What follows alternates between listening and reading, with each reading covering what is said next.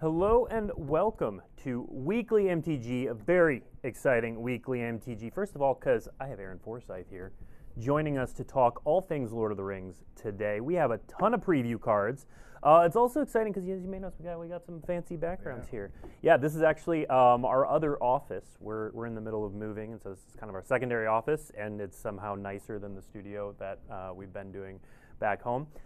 This isn't actually our studio. It's a game room, but it's pretty cool. So anyway, fancy background. D&D here. Yeah, I played Magic here. It's a nice place to game. But today, it's going to be a nice place to show you a bunch of Lord of the Rings Tales of Middle-earth cards. We're just going to do that the whole time. Let's do it. And we're going to. But first of all, now you're not typically involved in the day-to-day of the set, but you had a pretty big hand in this set, right?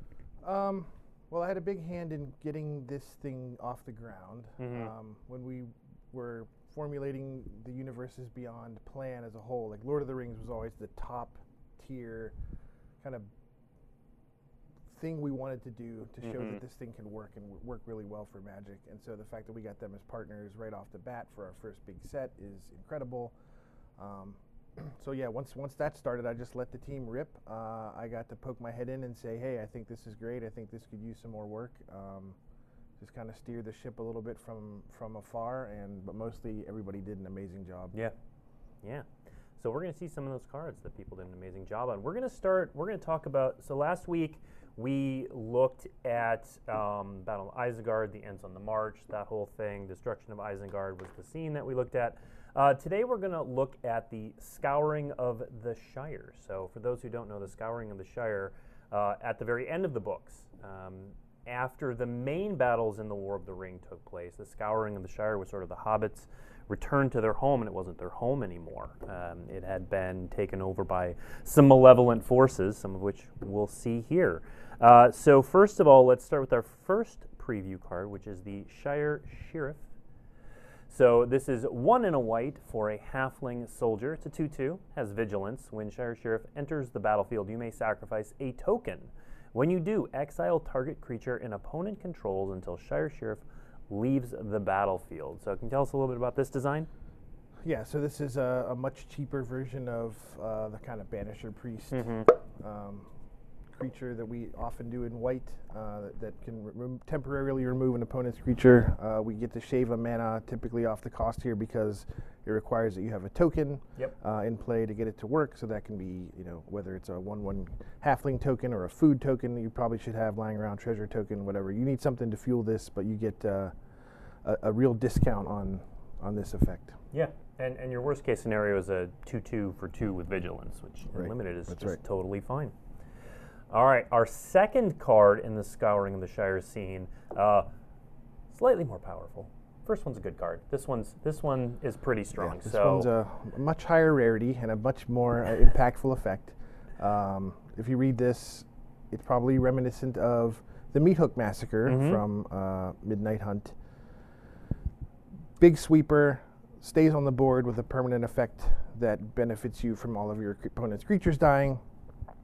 So this one does X to everything in play, and anytime an opponent's creature dies, you get treasure. So this represents the evil forces kind of laying ruin to the Shire, and benefiting from those actions. Yep, picking up a treasure, and you see that flavor text there. One ill turn deserves another from Saruman. So Saruman was, of course, involved deeply in the Scouring of the Shire. Yeah, it's where he ran to after the fall of Isengard. Yeah, so these story moments are deep cuts for book fans. This is a scene that happens near the end, as Blake mentioned. That not a lot of people know these story beats exactly. It is one of the less famous scenes, but it's how Saruman dies, which we talked about last week. It also shows how the 4 hobbits who went on the journey have evolved over the course, and they became leaders here and helped take back the Shire, which we see in the next scene. So this is all 4 cards put together. So Pippin, Guard of the Citadel, Spiteful Banditry, Rosy Cotton of South Lane, Pippin and Rosie Cotton we'd both seen before, and then Shire Sheriff down there on the right. Those 4 cards make up this scene, and then here let's see the full art as well to appreciate it in all its glory from Martina Fakova. Yeah, Merry and Pippin were kind of the leaders of the Hobbit army here against the evil forces, using all of their hard-earned military prowess that they got from the earlier parts of War of the Ring. And this is the final battle of the entire War of the Ring. This is the last bastion of evil that the hobbits have to expunge from Middle-earth. Yeah. Yeah, and the actual, and you know, we talked about this last week too, the scenes are not just limited. If you're trying to play out the scene or collect the scene or just live through parts of the scene is not the only thing taking place for that part of the book. So we actually have a card called the Battle of Bywater, which is known as the final battle in the War of the Ring. So this is 1 white and a white for a sorcery. Destroy all creatures with power 3 or greater. So not hobbits, basically. Right. Then create a food token for each creature you control. And you see that flavor text there, again, filling in what's happening in the story. The Tooks marched in with Pippin at their head. Merry now had enough sturdy hobbitry to deal with the ruffians. So what goes into building, you know, the Battle of Bywater, seminal moment in the story, what goes into building cards around these moments like this? Well, we're trying to map really flavorful moments that matter in the story to effects that make sense on Magic cards. And specifically when we're building a whole set, we have our list of effects we need in order for the set to play well. I think it's generally pretty easy to design individual flavorful cards for specific characters or specific moments. But the real artistry comes from weaving those together into a playable product or a good play environment.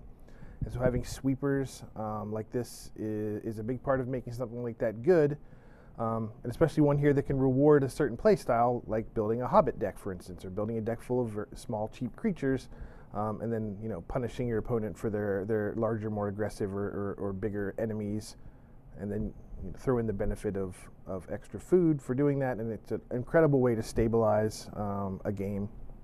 If you're losing, your little hobbits can then rally from there.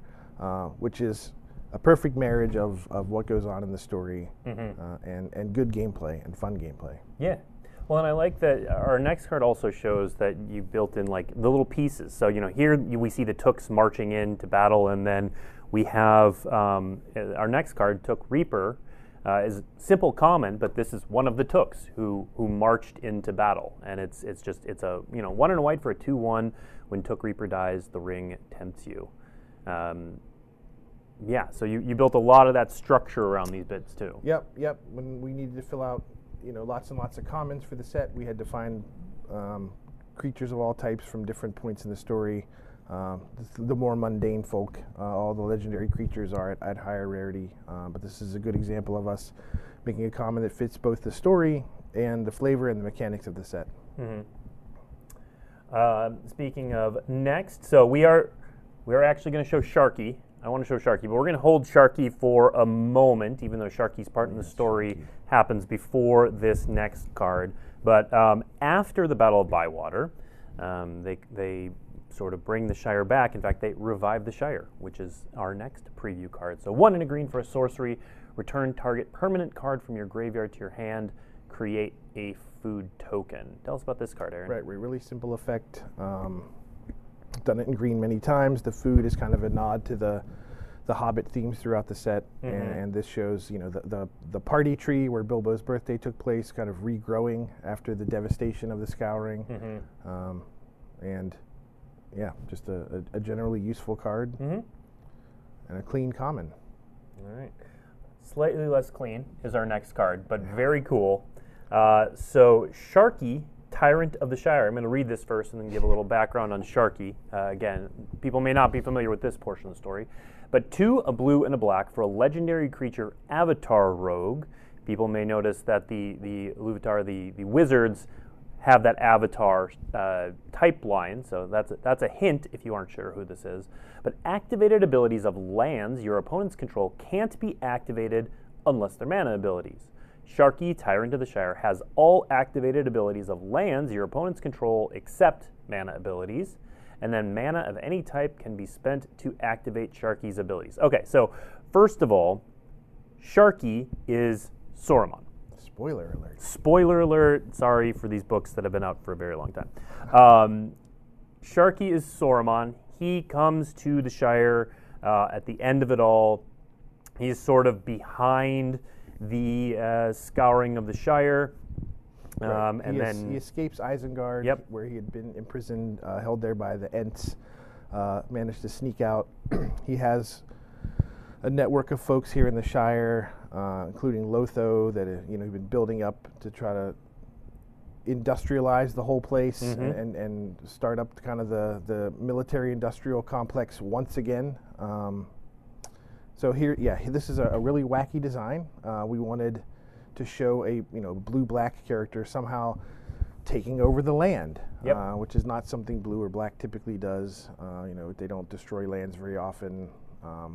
We didn't want them necessarily stealing lands because that's not great gameplay. But the stealing the abilities of your opponent's lands is exactly the flavor we wanted for this implementation of the kind of street-level, depowered Saruman. Yeah. And speaking of depowered, again, spoiler alert, I guess, cover your ears, but he is actually killed by Wormtongue before the end of it all.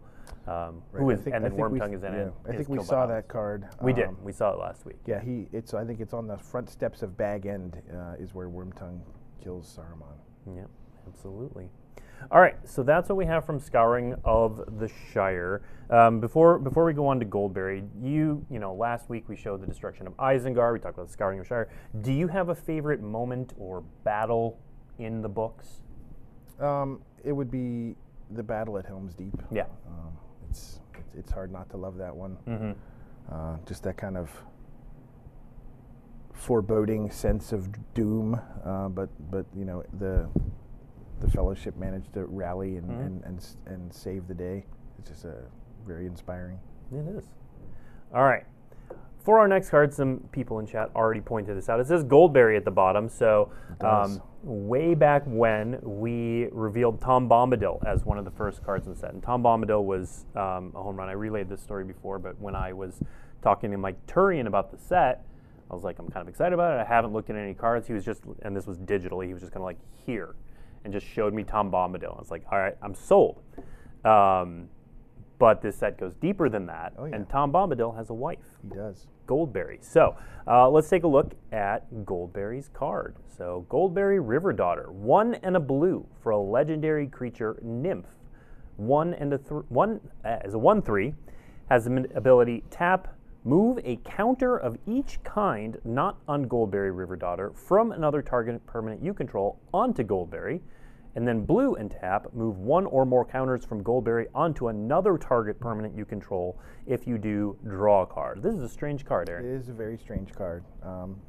Goldberry's a strange character. She's kind of a one-of-a-kind being in Middle-earth, or at least in the stories that we were told about it. And we wanted her as Tom Bombadil's wife to work with Tom. So her abilities can affect sagas by moving a lore counter from a saga onto Goldberry. But we didn't want it to stop there. We didn't want another super narrow sagas only card.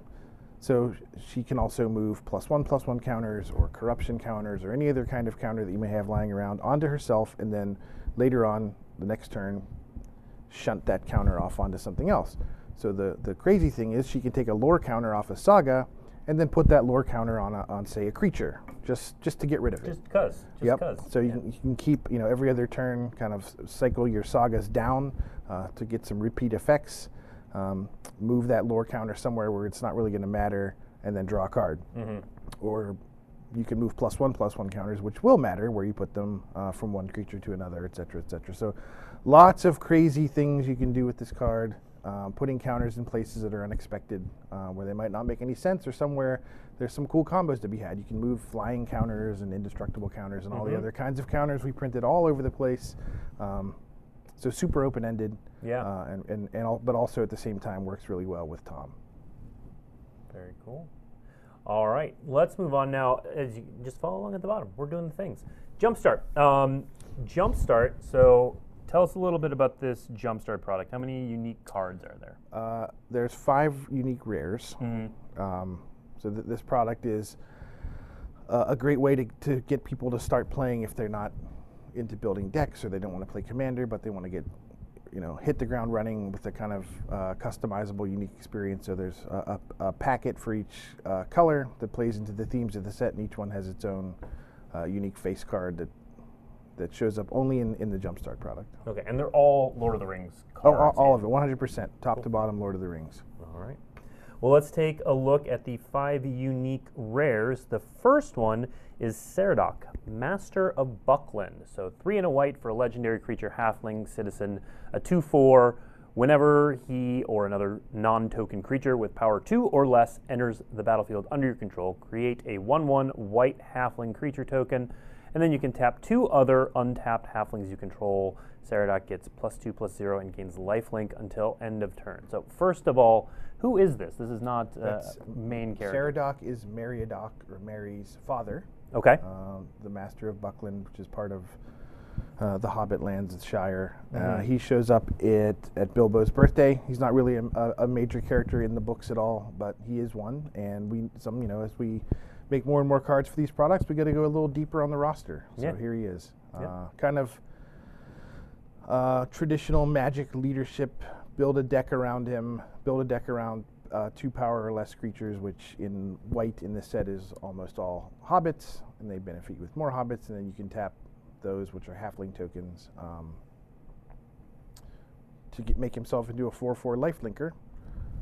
And if you have even more, you can make him a 6/4 and 8/4, etc., etc. So he can really get in there and gain you some life. Great. Now we do have a couple questions about Jumpstart that I want to address Sure. before moving on, because they're good questions. So first of all, are the exclusive Jumpstart cards also modern legal? Absolutely. They have the same expansion symbol, so they're considered just part of the set. The only thing different is where you get them. Yep. You can get the extended art version, I believe, in collector boosters. So when I say they're just in Jumpstart packs, all of these cards also appear in collector boosters. So yes, they're modern legal. Feel free to brew away in modern and alchemy, actually, and historic on Arena. Yep. Yeah, you can always tell. So the difference in legality in this set is the commander cards are not going to be modern legal. They're going to have a different set symbol, and also in the lower left-hand corner, their set code is LTC instead of LTR. And we'll see some of those coming up here. Yeah. And then I think that answered the second question I saw about where you can get these cards. Because, you also mentioned that the regular ones in Jumpstart boosters, but the extended version ones can be found in collector boosters. All right, let's keep going. Our next Jumpstart card is Elvish Mariner. So this is 2 and a blue for a creature elf pilot. I think that's our first elf pilot. It may very well be. 3/2. Whenever Elvish Mariner attacks, scry 1. When you scry, tap up to X target non-land permanents, where X is the number of cards looked at while scrying this way. So I want to spend a little time here, Aaron, talking about scrying, and scrying matters as the Elvish mechanic. How did that come to be? Well, we wanted to come up with a unique play pattern for the elf deck, which is blue and green.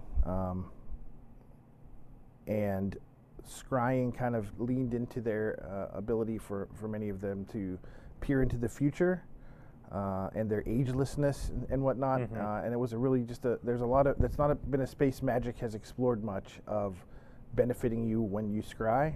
And it just fit really well onto cards like Elrond, Galadriel, etc. And so we built a support network around other cards that care about when you scry. There's a really cool Arwen at Uncommon that works really well with this. And the deck's super fun. Once it gets rolling and you start looking at cards and putting the ones you don't need on the bottom, the juice just keeps flowing and flowing, and the deck just runs beautifully. And if you get this guy in Jumpstart, you can see all the other cards allow you to scry. It's going to keep your opponent's stuff tapped down. If you can scry at instant speed, you can prevent them from attacking you. You can tap things down to make sure they can never block. This is a really sweet card. Yeah. Rules question from chat. Do you choose targets after you scry? Whenever you scry, yes. Great. All right, our next one is the Black Rare, which is another version of some cards we've seen. So this is Ring Wraiths, 4 black, creature, Wraith, Knight, 5/5. When Ring Wraiths enters the battlefield, target creature an opponent controls get -3/-3 until end of turn. If that creature is legendary, its controller loses 3 life. And when the ring tempts you, return Ring Wraith from your graveyard to your hand. Aaron, tell us about this card. Yeah, the classic depiction of the Black Riders. We have the Witch King in the main set. We have the Nazgul with 9 different art in the main set. That's not a gag that would have ported over well into the Jumpstart packet, so we wanted another expression of the Ring Wraiths. And so here they are. They keep coming back. They terrorize the legendary characters that represent kind of the Fellowship. Just a really powerful recursive threat that kills things, just does it all. And benefits you from playing with cards that make the ring tempt you. Yeah. All right. Our next card is the Red Rare, Assault on Osgiliath. So X, red. Amass Orcs X. Then goblins and orcs you control gain double strike and haste until end of turn. Aaron, what's going on here? So Osgiliath is kind of the continuously besieged former capital of Gondor, and as we encounter it in the story, the forces of evil are constantly attacking it. So here we are with the card that represents that. You can make a gigantic orc army, and then all of your orcs and other goblins just come over and pummel your opponent for tons and tons of damage. A really explosive finisher.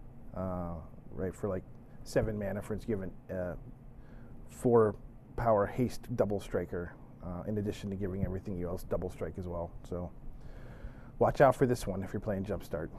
Very cool. All right, our last one is another of those deep cuts. This is Eleanor Gardner, 3 and a green for legendary creature Halfling Scout, 2/4. When Eleanor Gardner enters the battlefield, create a food token. At the beginning of your end step, if you sacrificed a food this turn, you may search your library for a basic land card, put that card onto the battlefield tapped, then shuffle. So it kind of turns your food into rampant growth. Who is this? As the flavor text explains, this is one of Sam Wise's children. So the art of Sam with his kids sitting under the tree reading the book. This is one of them grown up. They changed their surname to Gardner, I guess in honor of Sam. And then, so they talk more about what happens with Sam and his family and his children at the end of the book, at the very end. And so this is, one of the kind of the heirs to Bag End, and part of Sam's lineage, and playing into those themes of food, which is huge for the hobbits, and ramp, which is always super powerful in Commander and other formats. So a really cute card. All right. This is adorable. It is an adorable card. Okay.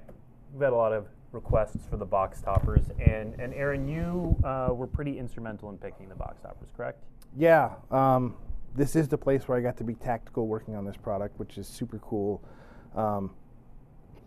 Mike Turian, who is the product architect, came to me and said, we want to figure out some way to get some cool reprints into the set, and at the same time, the design team was struggling with, there are so many lands and artifacts that we would love to make cards of, but just don't fit well into the structure of a playable Magic product. We don't want a set with 50 non-basic lands in it, even though there are really 50 really cool places to show from these stories. So mapping those places and some of these other cool weapons and other artifacts that we didn't get to put into the set onto these powerful Magic cards that already exist, using that kind of vanity treatment, which just seemed like a perfect marriage, a way to get some really sweet reprints into the product. Show art of these places that we couldn't otherwise fit into the set, and if you're building these, some of these just plug in so well to the Commander decks that we've made. If you want to build your own Commander decks that are fully Lord of the Rings themed, this is a great way to kind of power those up with some really famous, awesome Magic cards. Yeah, and speaking of which, just as a reminder, you can get these buying any box. Yep. So draft booster box, set booster box, collector booster box. You will get one of these as a box topper. You can also get them in collector boosters as well. That's right. All right. So let's take a look at these. The first one is the updated version of Sword of Hearth and Home. Hergrim, Sword of Rohan. So, Aaron, how'd you pick this card? Well, as the lead of Modern Horizons 2, I was looking to see if I could sneak a few of those cards into here, and this was a good fit. This is Theoden's sword, the king of Rohan. Now, in the story, that sword is not really a magical weapon with awesome powers, but hey, this is Magic the Gathering. Of course, our cool weapons are going to do cool things. So, just it's a one of the most beneficial swords we make, as opposed to kind of destructive, which a lot of our sword designs are. This one's very beneficial. Uses it to protect his people. It was just a cool fit. Yeah, absolutely. And as you said, yeah, that was King Theoden's sword. He died with it in his hands at Pelennor Field. I have all these cool facts in here. If anyone has questions, they will not go to waste. All right, the next one is the new version of Sword of the Animist, also known now as Ring of Barahir. So, Aaron, what is the Ring of Barahir? Let's see. It's the ring that Aragorn wears that represents him as what a man of Numenor. Well, yes, the King of Numenor, the king, heir of Numenor. Right. And he ends up passing this on to Arwen. Just a really famous heirloom that gets passed down. And again, maybe it doesn't have magical powers in the book, but it's a really cool. This is a really fun equipment that gets tons of play. Another very beneficial, kind of good feeling card, and it mapped well to this relic. So how much did you talked about, you wanted to get an MH2 card in there. This is highly played. What was sort of that, I guess, math you did for picking cards that were highly played versus made sense as this item or right? It had to be. We tried to get it to be both every chance we got. Like a card that people really like and gets a ton of play, and people have been asking us to reprint, but has to fit pretty well, with the source material, and has to make sense if we were to erase the original Magic name and write this on here. If we just printed that in the main set, and you'd never seen this design before, would it make sense to people? So other than us kind of bestowing abilities onto things that might not otherwise have anything specified in the book, I think for the most part we did an excellent job matching these creatively and mechanically in cool ways that are making cards that people are going to be excited to open. All right, cool.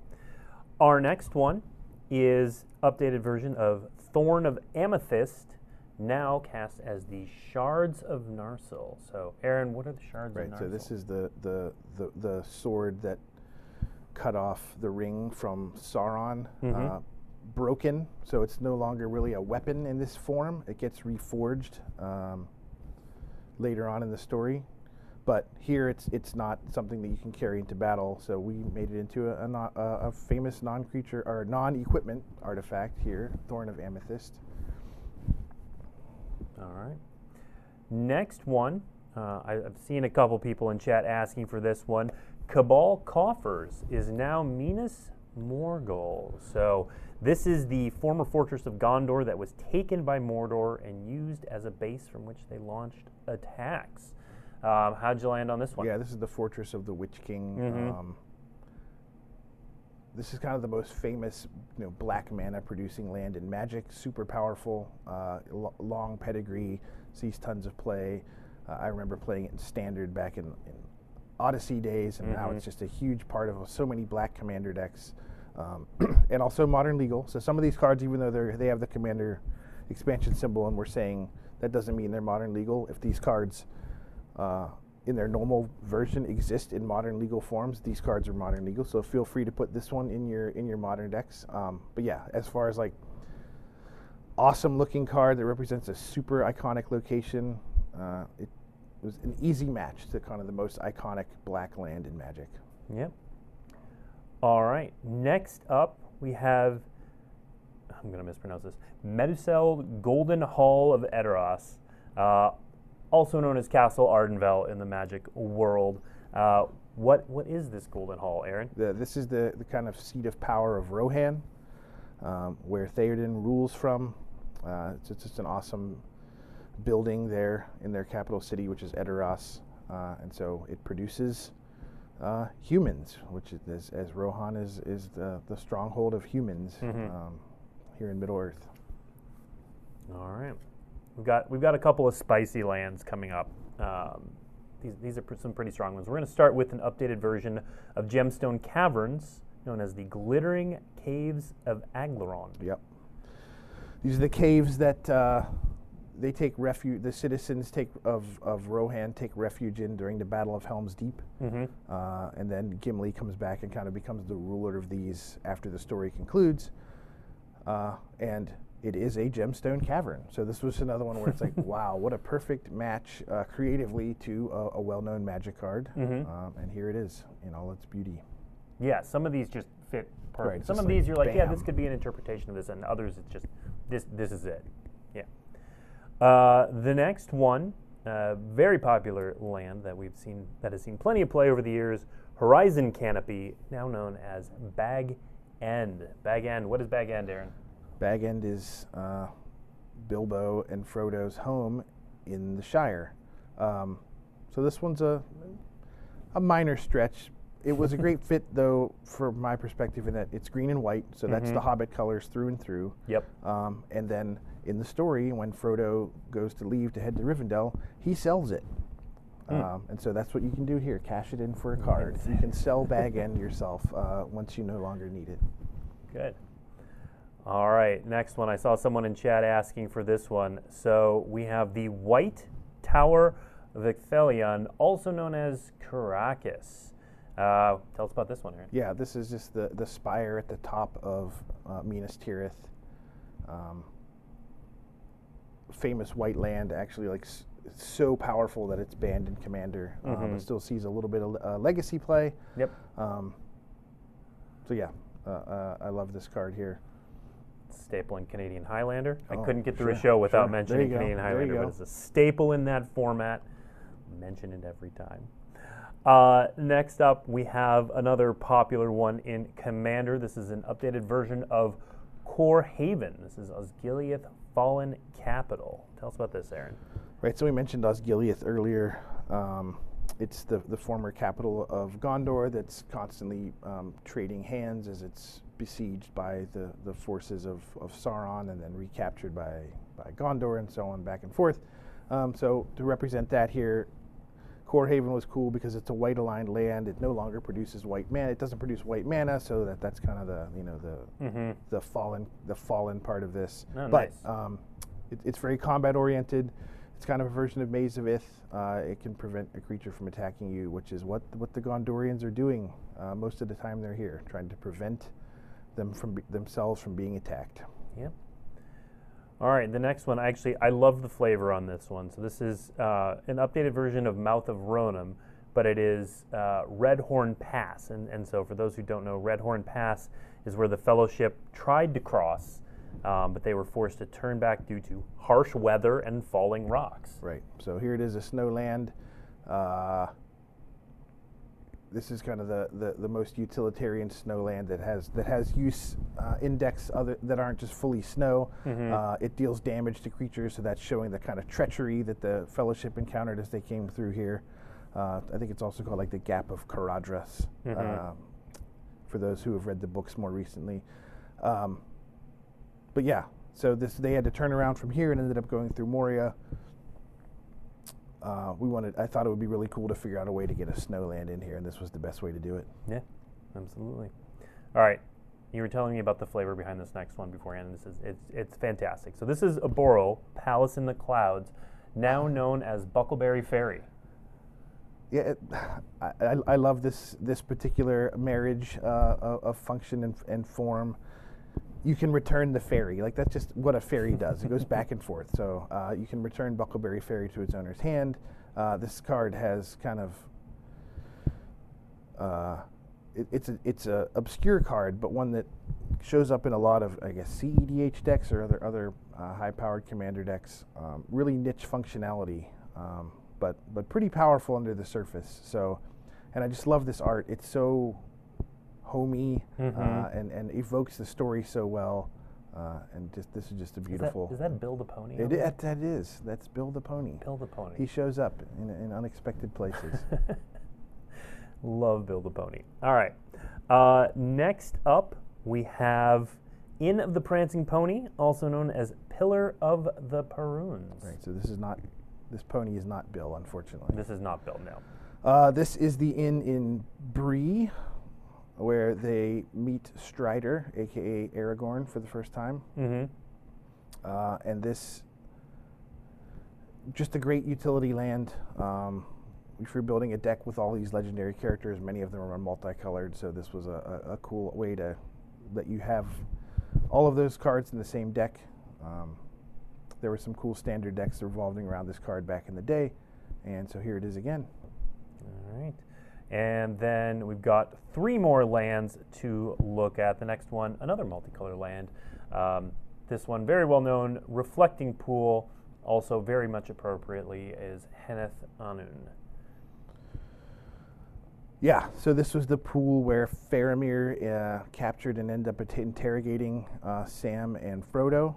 Gollum kind of desecrated this sacred place, which almost got them in some real trouble. But as far as, again, another perfect match of what this is onto the magic concept, it is a reflecting pool. It's a sacred pool for the Rangers, and a very powerful card that sees a ton of play. So here it is. All right. And then 2 left. You mentioned Helm's Deep as your favorite part of the books, and so we've got to have a Helm's Deep in here, and here it is in Shinka, the Blood-Soaked Keep. How'd you match these 2 up? It's a keep. Rohan is red and white in our card set, so finding a land that fit those colors is awesome. It benefits legendary creatures, as we know. Aragorn and Theoden and all these other legendary creatures kind of had one of their finest moments here in this battle. Really easy land to slot into so many commander decks that are red. It's kind of free, powerful legendary land that can make your commanders really hard to block, and that's just a great card. All right. Before we get to this last one, chat, we do have time for Q&A at the end. So if you have questions for Aaron, please feel free to put them in chat, and we'll answer as many as we're able. If you tag at Magic, it'll make it a little bit easier for me to see it. But otherwise, we'll get to as many questions as we can. And I have been watching. I know what you want. It's like I knew what was going to happen. We are going to show the last land, and it's what you've all been asking for. It is an updated version of Urborg, formerly the Tomb of Yawgmoth, now the Dead Marshes. How'd you pair these up?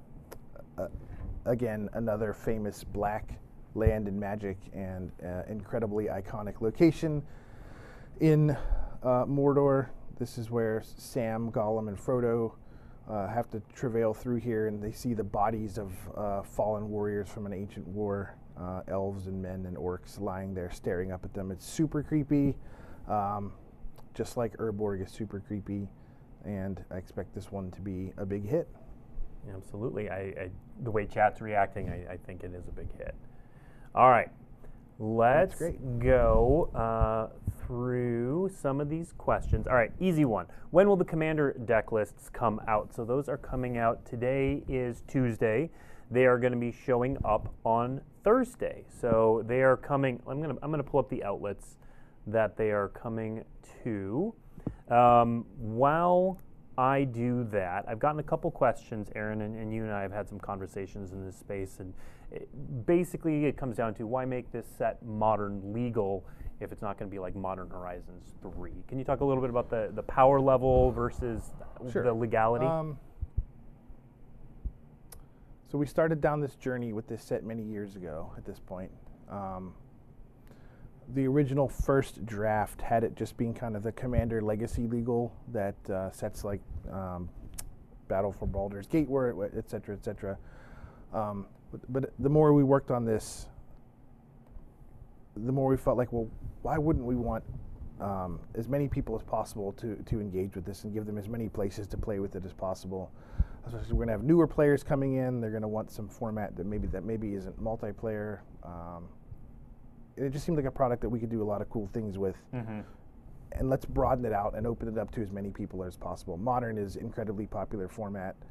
So it's more of just let's give you places to play these. Let's make them legal as many places as we can without, I saw a lot of comments about there being fear that this is going to be another Modern Horizons set that's going to totally upend the metagame. That was never the goal here. The goal is to make cool, flavorful cards that affect all the formats they're legal in some way. So there are some cards that are certainly meant for Modern, just like there's a lot of cards meant for Commander, and who knows, I'm not certain, but I bet a few of these show up in Legacy as well.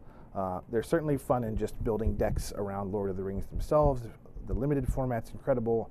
So yeah, we just wanted to open up the aperture for where these cards could be used, and whenever we want to upend Modern again, if that's our goal, there are products that, perhaps another Modern Horizons in the future that would do something like that, but that was never the goal for Lord of the Rings or other Universes Beyond sets. Okay. Follow-up question from someone: why not make it standard legal then? That's a great question. There's a lot of good arguments for doing that. I think why we didn't do it, it took us so long to build this. The partnership was working with Middle-earth is just so different than anything we've ever done. When we're fully in charge of all our own material, we can make a set on a certain timeline, and we understand exactly how long it's going to take. We were not sure how long that was going to take here, so we were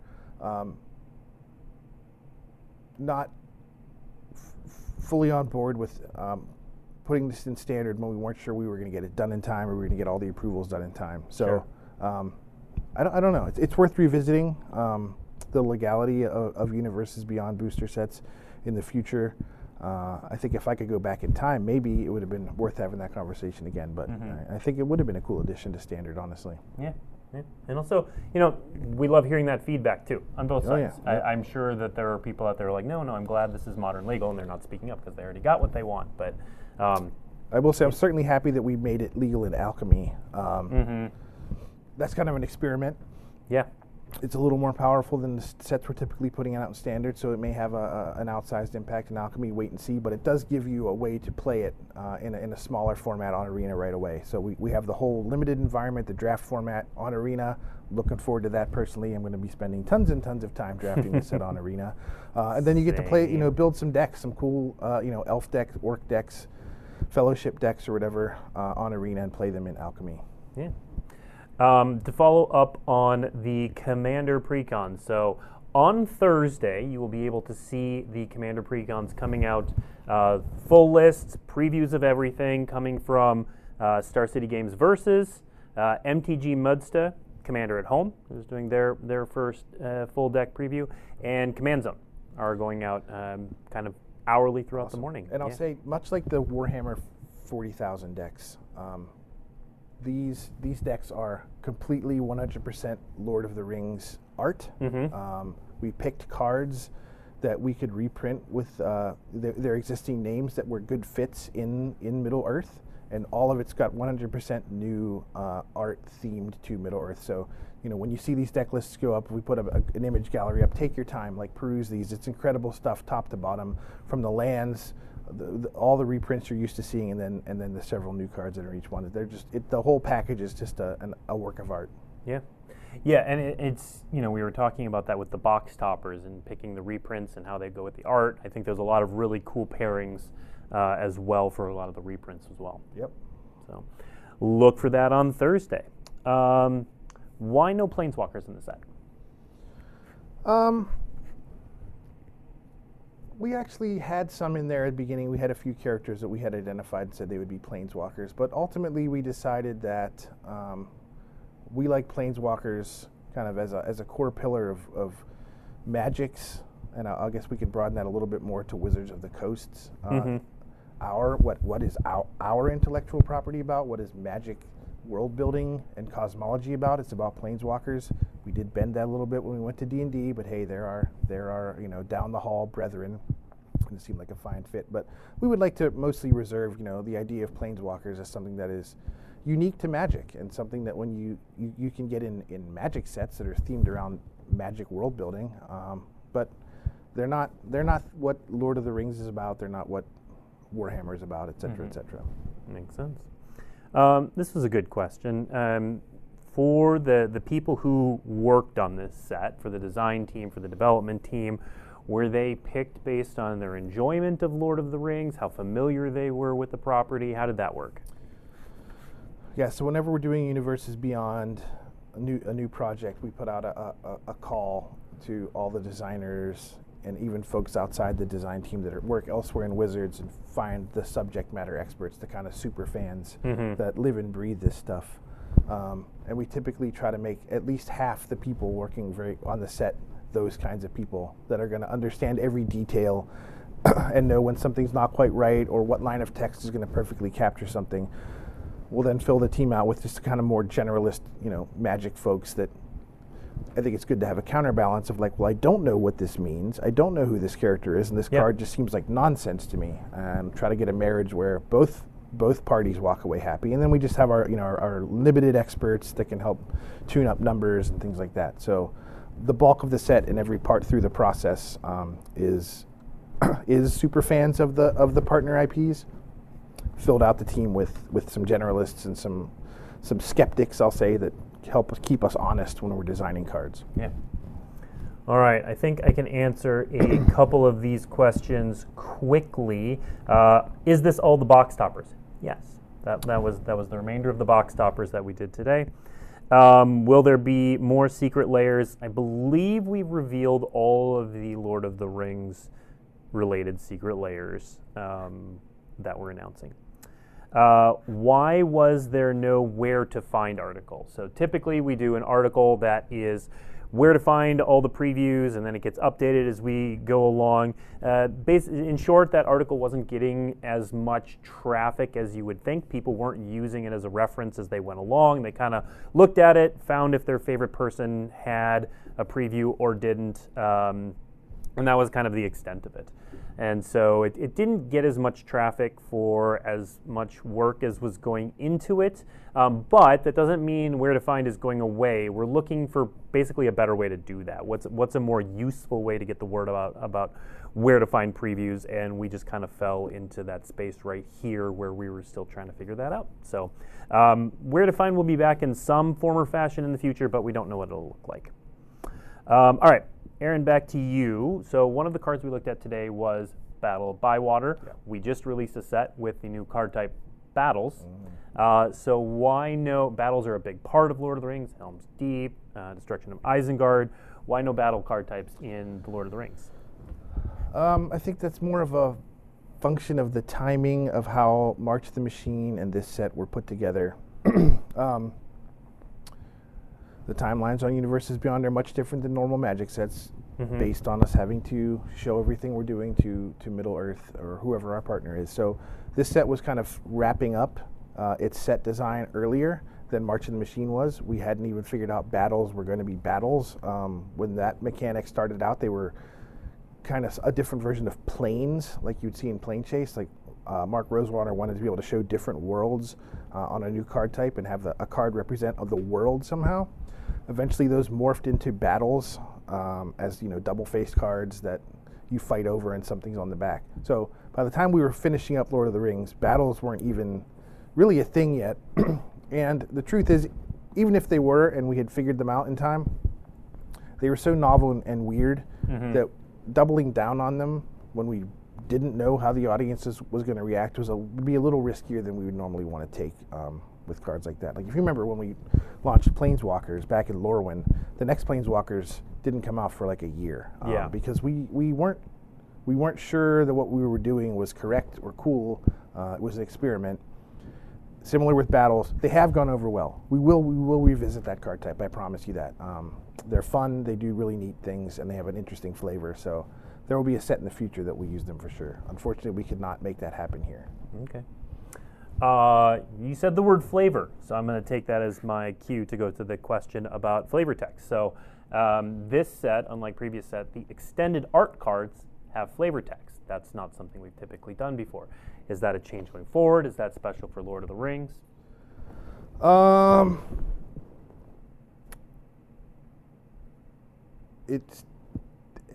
trying to remember if we codified this. I believe we have codified this for Universes Beyond in particular. We want to find more places to deploy flavor text on a product that is, flavor first.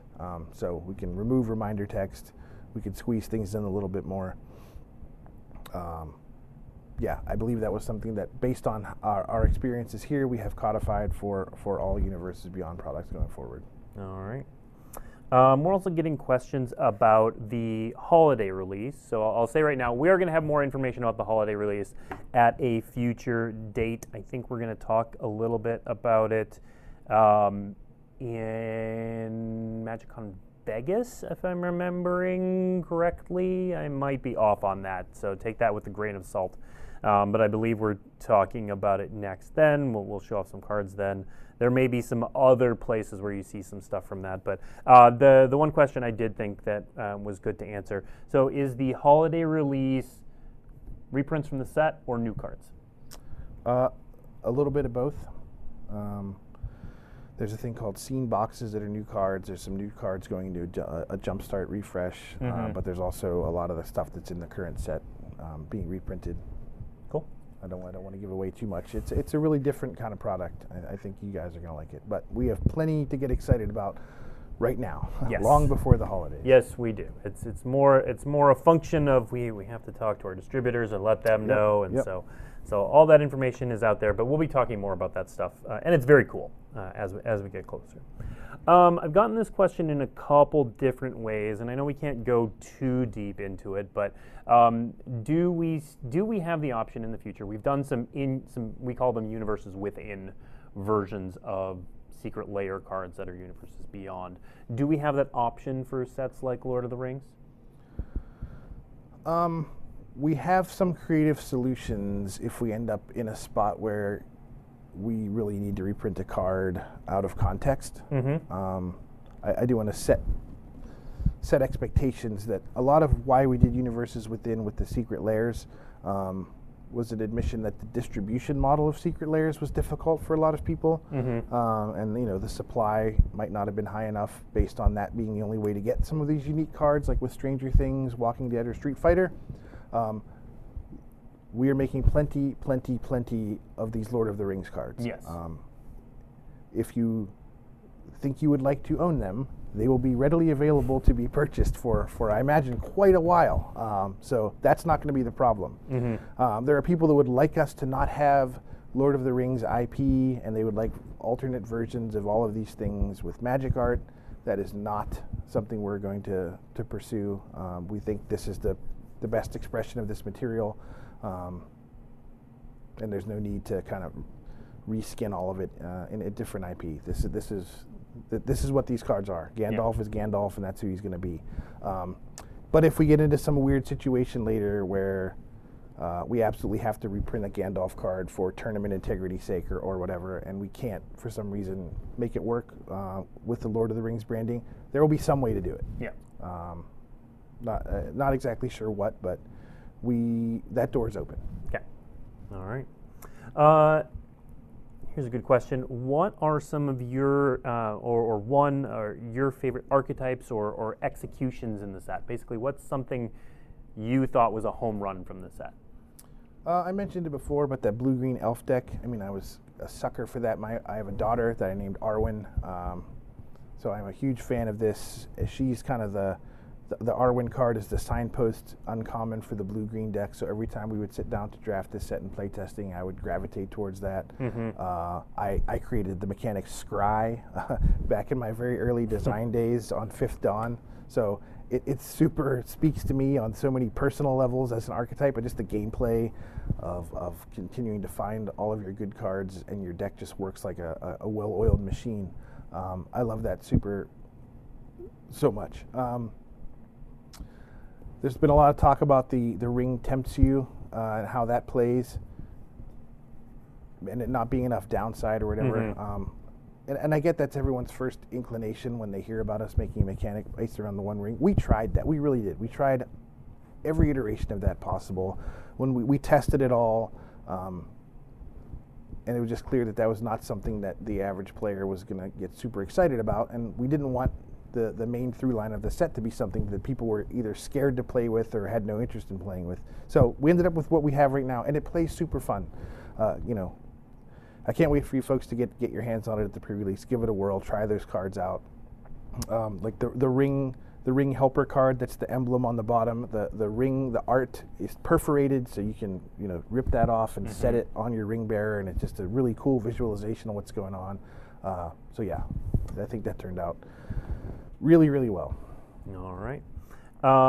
Speaking of which, any early tips on LTR Limited? Go blue-green it.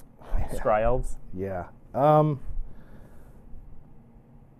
The amass cards are better than they look. I think that's something a lot of people learned from War of the Spark. Amass seems like a little bit of trinket text or something like that. But when you're getting real creatures or buffing up your biggest creature, it is a huge addition to the battlefield. So don't sleep on that mechanic. All right. All right. Last question we have time for, and I saw it a couple times in here. So in previous Universes Beyond releases, we've used flavor words. So words that didn't have rules text, but sort of helped set the scene. But we didn't use those a lot in The Lord of the Rings. Why a was lot that? in Adventures of the Forgotten Realms, a lot of them in Warhammer. Yeah. It was kind of the lead designer, Glenn Jones, his personal choice. He just felt that the rules text carried the weight enough. And it's not like these characters have special moves that have titles or like catchphrases, which is a lot of where these flavor words are really, really useful, is to write those catchphrases or the names of their signature move on a card. This is not an intellectual property that trades in those kinds of tropes. And so we thought between the name of the card, the rules text itself, and whatever flavor text we could fit on, that the story was clear enough that we didn't have to try to come up with catchy little labels for a lot of these abilities. So a little bit of personal taste there from the designer, a little bit of the way the IP is shaped and what's important about it. We will go back to those for sure in other Universes Beyond products. All right. All right, that is all we have time for. Thank you, everyone, for tuning in. Thank you, Aaron, for coming and sharing all these previews with us. The Lord of the Rings Tales of Middle-earth previews continue through this week. Commander previews are on Thursday with those 4 outlets I mentioned before. We will be back next week, and we're going to do product opening. That's a fun one. We're just going to come out here and just bust some boosters. And see what we open and talk about what's in each product. So if you're wondering which product is for you, which you enjoy more, what's in what product, we're going to talk about all of that next week and open some things up, talk about the different slots and the different products and that sort of thing. So that is all the time we have for today. Thank you for tuning in, and we'll see you next week.